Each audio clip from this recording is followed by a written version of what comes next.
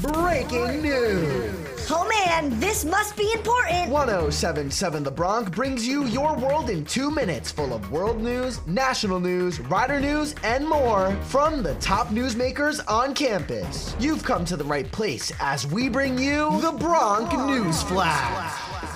This is the Bronc News Flash, your world in 2 minutes from Rider University. I'm Taylor Tunstall.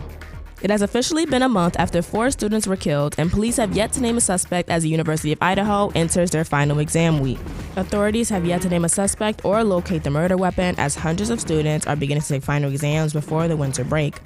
According to authorities, the victims, Kaylee Gonsalves, Madison Mogan, Xander Conoto, and Conoto's boyfriend, Ethan Chapin, were likely asleep when they were each stabbed multiple times in the early morning hours of November 13th. A coroner has also said that some of the victims had defensive wounds. Steve Gonsalves, a father of one of the victims, spoke to Fox News Sunday about the recent updates or lack of updates on the case. Here's a clip. I do not feel confident, and that's why I pushed the envelope and say a little bit more. I hate to be that guy, but there's a job to do for everybody. Has a job and a role to play, and this is my role as the parent. Authorities have stated that everyone in Moscow should be aware of their surroundings, avoid walking in dark places, and walk in groups when possible. State documents appear to indicate that Uvalde Sheriff has never completed active shooter training. According to documents CNN obtained Monday from the Texas Commission on Law Enforcement, Uvalde County Sheriff Ruben Nolasco does not appear to have completed an active shooter training course. The information was released by Richard Carter during a Uvalde County Commission meeting. Carter is an attorney with expertise in police actions, and he presented the results of an independent review, which the county hired him to conduct, of the sheriff's office policies at the time of the Robb Elementary School massacre. According to Carter, the sheriff's office did not have an active shooter policy on May 24th when a teenage gunman with a semi-automatic rifle stormed the school and killed 19 students and 2 teachers.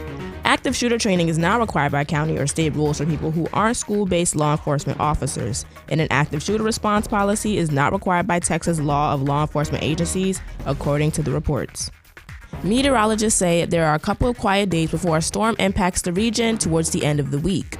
According to meteorologist Karen Rogers for ABC Philadelphia, Wednesday's weather will be another cold day with a chilly afternoon under mostly sunny skies with a high 42 degrees, whereas Thursday a developing storm will bring in rain to the tri-state area. It starts off as a wintry mix of sleet and some light snow near I-95 and especially the north and western parts of the area.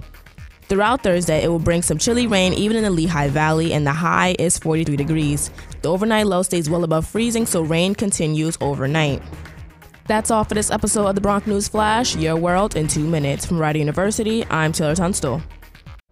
This has been the Bronc News Flash on 1077 The Bronc. Oh man, that was pretty important stuff. Missed your world in 2 minutes? You can listen to past episodes at 1077thebronc.com/Bronc News Flash on your favorite podcasting platforms. We'll see you next time as we get back to the biggest hits and best variety only on 1077 The Bronc. Sweet!